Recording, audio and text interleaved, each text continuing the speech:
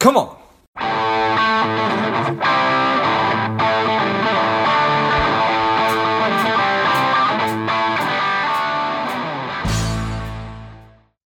Welcome to Lifeblood. This is George G, and the time is right. Welcome to today's guest, the strong and powerful Frederick Bell. Fred, are you ready to do this? Absolutely, George. All right, let's go. Frederick is the CEO of Elemental Royalties. They are a gold-focused royalty company. He's been the recipient of Young Rising Star Award by Minds and Money. I'm excited to have you on. Fred, tell us a little bit about your personal life, some more about your work, and why you do what you do. Well, I suppose I'd probably define myself as a young mining professional. So I think almost the newer generation coming into mining, and I think there's a perspective that everyone has on the mining industry from the outside. And I think that when you look at the future, mining as a whole is integral to whether it's green energy revolution, wind turbines, electric cars, whatever it is.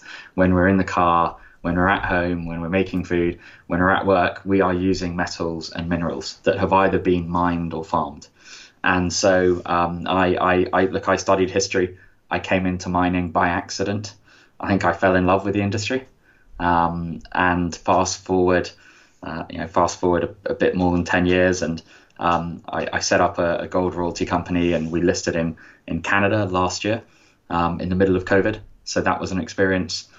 So doing a roadshow from home on the computer in different time zones, but fundamentally we're a gold royalty company, and what we're really doing is we're giving people, I think, exposure or opportunity to get exposure to gold in a diversified vehicle. And if you don't know the royalty model, I think you should, not just in mining, but it's a lot of industries, and it is a really powerful business model. And the best way to describe it is maybe we're here on a podcast, and if you think of your average favorite music song, the writer, the singer, the producers might get a royalty on that, and every time that song is listened to, they might get 1 cent or $1. And we are doing very similar. We get royalties on different gold projects around the world, Canada, Australia, wherever it is. And then that gives us a really diversified exposure to gold ongoing. And that's really a quick intro to the company. Nice. Well, I appreciate that. So when you say you get a royalty, I totally understand that. Is that because you've made an agreed upon investment that will allow them to grow their business? So you're sort of becoming like a little shareholder? Yes, it's actually, we have bought partly third-party royalties. So that's existing ones on assets. And if you look at the mining industry today, and it maybe goes back to that first point about how much the mining industry has changed, and mines nowadays might take 10 years to actually be developed and built. And by anyone's investment horizons, that's a long time. And there's an awful lot of money and effort that people are putting in over years to develop this project. And so along the way, people often take some risk off the table. And maybe that is in the form of some shares, maybe that is in the form of a royalty. And so for us, it's an opportunity to really almost aggregate some of those together. And then we offer a really diversified vehicle that is more diversified than the big mining companies, because we don't have to operate any assets, and we get exposure to top line revenue. So you don't get operating cost inflation. You don't have to contribute to ongoing costs. Once you own a royalty, you just get checks in the post every quarter, every year, for as long as that asset goes. And if it goes for 40 years, then you get paid for 40 years. So it is really good in that sense. And again, using the music analogy, I think if you think of your favorite song and you had a royalty on it, you might be listening to a different song in 5 years' time. And so actually, if you took a royalty on 20 of your favorite songs and put them all together, that would be a more stable investment and give you more exposure generally. And that's sort of in a very similar way what we're doing with a gold royalty company. Nice. All right. And so there's like an initial, for lack of a better term, an IPO that I have as, let's say that I'm operating I was going to say GLG Gold, but that would be inappropriate because that was a company. Those are my initials. I'm operating George Grumbacher Gold Company. I own land in Canada. I think that there's gold there. I start digging. I start the mine. It's going to take me 10 years. But I've shown through my analysis that there is, in fact, gold under the ground. And I say, you know what? I need to have some revenue coming in. I want just money coming in. And that's where I would start or offer a royalty. Yeah, exactly. That's often the case. Prospectors, sometimes landowners, end up with a royalty. And for them, you might be at a time in your life where you think that this mine could take an awfully long time to be developed, and I'd like to buy a house in the next 10 years. Yeah. So maybe actually I take a royalty on it and sell it to someone, and they can put it into a portfolio where it fits, rather than me having 90% of my personal exposure to this asset. And that's typically how a lot of royalties come about. Some are financings to build the mine directly. So some are with the companies. But it is a pretty mixed. They come around through all shapes and forms. We bought a royalty, funnily enough, from Carlton Breweries, which, if you like your beer, is Foster's beer, and they had it through some acquisitions in Australia. So I think we had a Foster's to celebrate when we closed that deal. But makes all sense in the world. Yeah, I think it's a really pertinent sort of gold as an investment. And again, I'm in my mid-30s. I'm in a generation where a lot of my friends invest in Bitcoin and crypto on their phone, and actually it's gold is an investment that provides diversification away from individual currencies. And I think crucially, unlike cryptos and Bitcoins, you never know with those which is going to ultimately succeed. Gold has been around for millennia. It is accepted internationally, and where other things might go up and down over the course of months or years, you look at gold and it has been a constant throughout history. And that's not just individuals; it's central banks.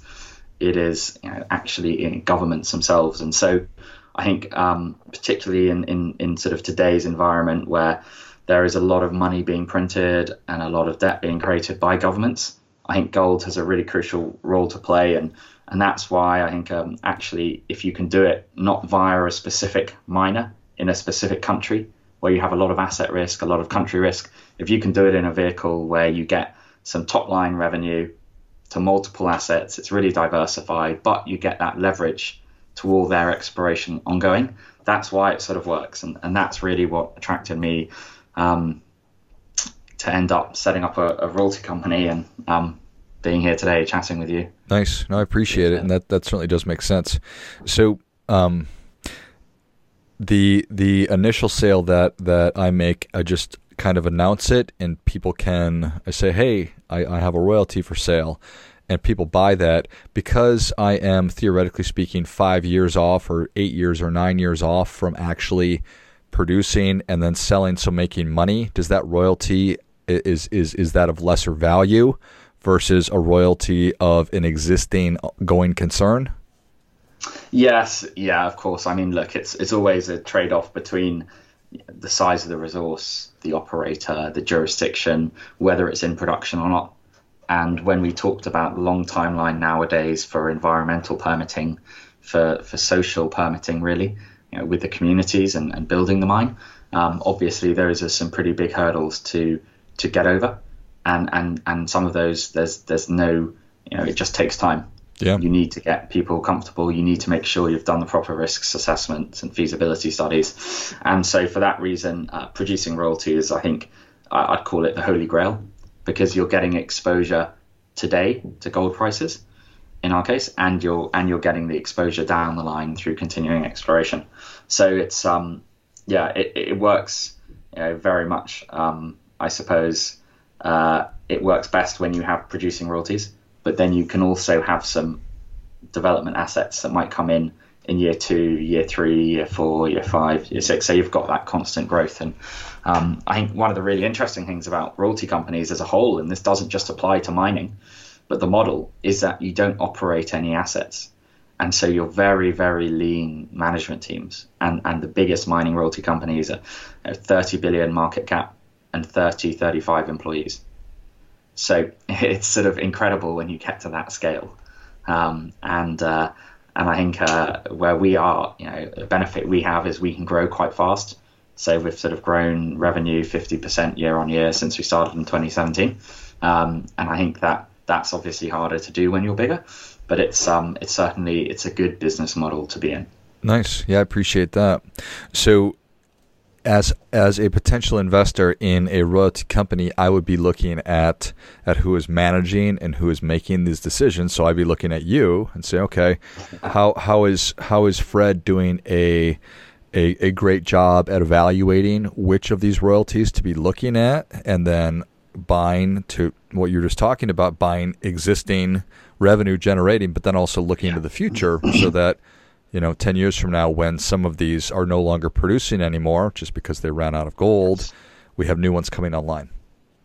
Yeah, and I think this is something that, again, you can probably broaden it outside of mining and apply generally, but I remember investing many years ago now at university myself, and I always underestimated the people and the management, and now being on the other side of the fence and actually running a company, that's always now the first thing I look at.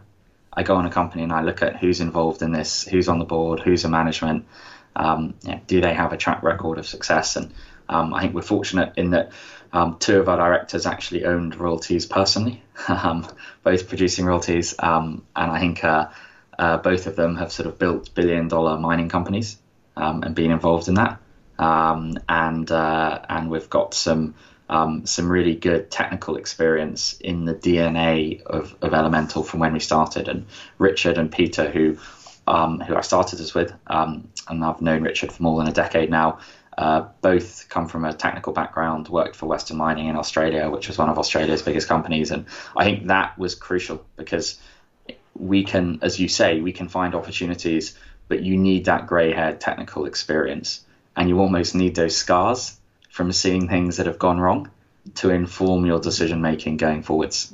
And so I think as we have grown, we've been able to attract better, we've got bigger institutional investors, but also we've really strengthened out the team with people who have been there, done it, serially successful. And the great thing is it's not just their experience, but it's also their contact base, because a lot of these royalties, they come through network, they come through people, and I always think it's a people business. So I've always thought that good people introduce you to other good people, and then it becomes a really virtuous cycle in terms of your network connections, and a lot of these royalty opportunities ultimately do come through those introductions and other people in the industry. Nice, I appreciate that. So how do I as an investor participate? Do I need to be an accredited investor? As I'm talking and saying that, I recognize that you are in the UK and that the stock is traded in Canada, but how does it all work? So it's look, I can in the UK we can buy shares now on our mobile phone if you've got an investing platform, and I think if you're in Canada, we're listed on the TSXV with the symbol LEELE, and in the US we're listed on the OTC with the symbol ELEMF. And nowadays, I think if you have an investing platform, generally I would think that anywhere from Australia to Europe to South America, you can probably go on your phone, go on your laptop, and you can actually look up the company, and I think most places participate. I always think that technology, the world is getting smaller and smaller, and it's getting easier every month to talk to people and engage with people, and even, in this example, invest in companies on the other side of the world. Yeah, I couldn't agree more. It is an amazing thing. And to learn about things that you never really knew a lot about, like royalty companies and investing in gold this way. So when I go and buy shares, then y'all issue a dividend? Is that how it works out? Yeah, so we paid a dividend when we started the company privately. So we started in 2017. We listed last year in 2020. We actually stopped paying a dividend when we listed. partly because I think we sort of doubled the size of the company twice last year, and so our view was at this stage growth is more important for us, getting critical mass and scale, because what you really want as a royalty company is diversification, I think, and that's really helpful. So our view is a dividend is probably an efficient return of capital as a route, and maybe that's something that starts to come in 2022 as one of our bigger royalties, or our biggest royalty sort of has just come on stream recently. So you are viewing yourself more as a growth company? Yeah, definitely. I mean, look, we have I think we started this in 2017 at a roughly 27-cent equivalent share price, and we're probably 140, 150 at the moment. We've increased share price every time. I think we have increased revenue every year since we've started, and up until last year when full year results were announced, I think we had doubled revenue year on year. So it's definitely a growth stock in that sense, as you would expect with in some regards a startup royalty company in 2017, and this was literally just an idea jotted down on a piece of paper then. So I think it's the natural evolution is that as we grow and as a portfolio builds out, dividend is one of those items on the list that starts to make more sense. Got it. Makes perfect sense to me. Well, Fred, the people are ready for your difference-making tip. What do you have for them? I think it actually, I'll go back to something that came about through a question that you asked today, and it's about people. And if I whether it's in work or in personal life, I think working with, associating with good people, I have learned over the course of my career